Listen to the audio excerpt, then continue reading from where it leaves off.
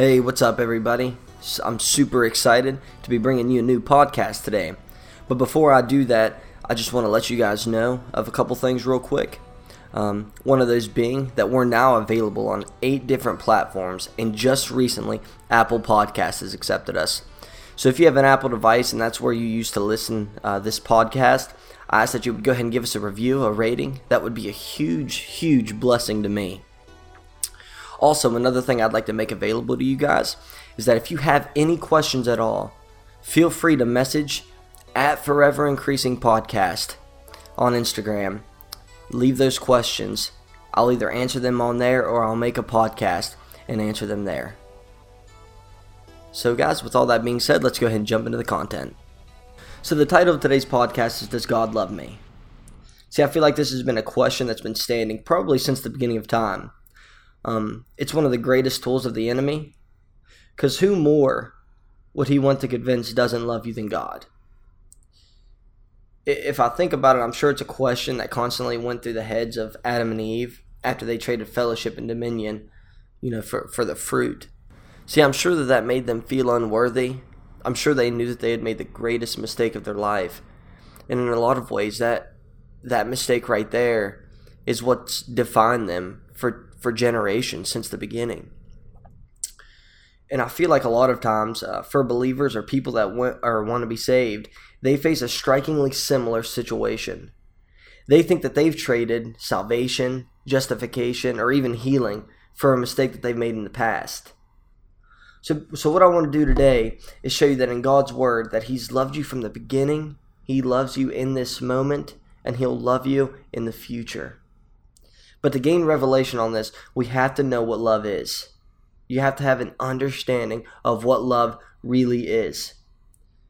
So we can read in 1 John 4:8 and 16 that God is love. But what exactly does that mean?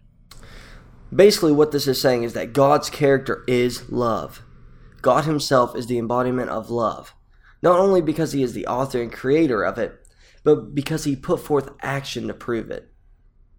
See, 1 John 3:16 says, "By this we know love, because He laid down His life for us," He being Jesus.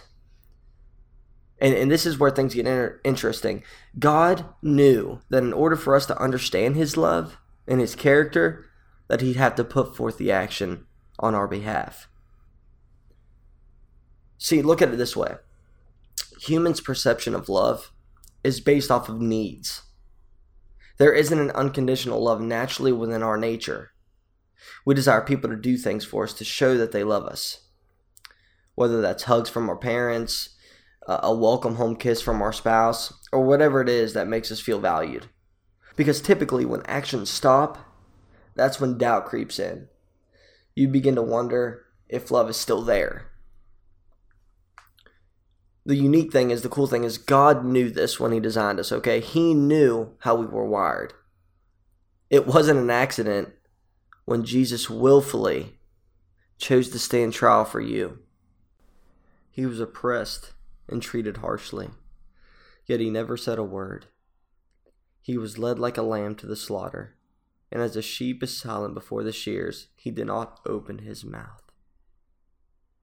Jesus chose to stay silent. Jesus chose not to open His mouth because He knew that His words carried power. He knew that if He cried out, thousands of angels would come and they would slaughter everyone. If Jesus wanted, He could have ended all humankind right there in that moment for the way that they treated Him, but He chose not to because He was thinking of you and He was thinking of me. He was thinking of us. And He knew that He had a greater purpose. So He shut His mouth. See, the Bible says they spit in His face and slapped Him. Until it says in Isaiah 52:14 that His face was so disfigured, He seemed hardly human. And from His appearance, one would scarcely know He was a man. He then later chose to be beaten and scourged. He chose to receive stripes upon His back so you could walk this life that we're in now, not to come, right now in this moment, in health. Then with that same broken back, that whips had just tore open, he carried a cross up a hill to be crucified on a tree, the sign of a shameful death, so that you could be redeemed.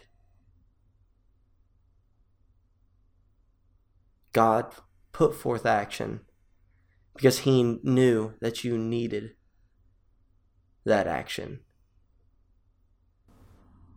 He knew that the only way that you'd realize his love is if he put forth an effort.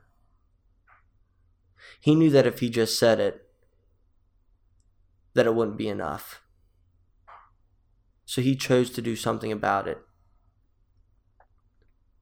So does God love you? He proved it once, and I know he'd do it again if he had to. So even when you feel unloved, he loves, because that's his character. That's who he is. 1 John 3:20 says, if our heart condemns us, God is greater than our heart.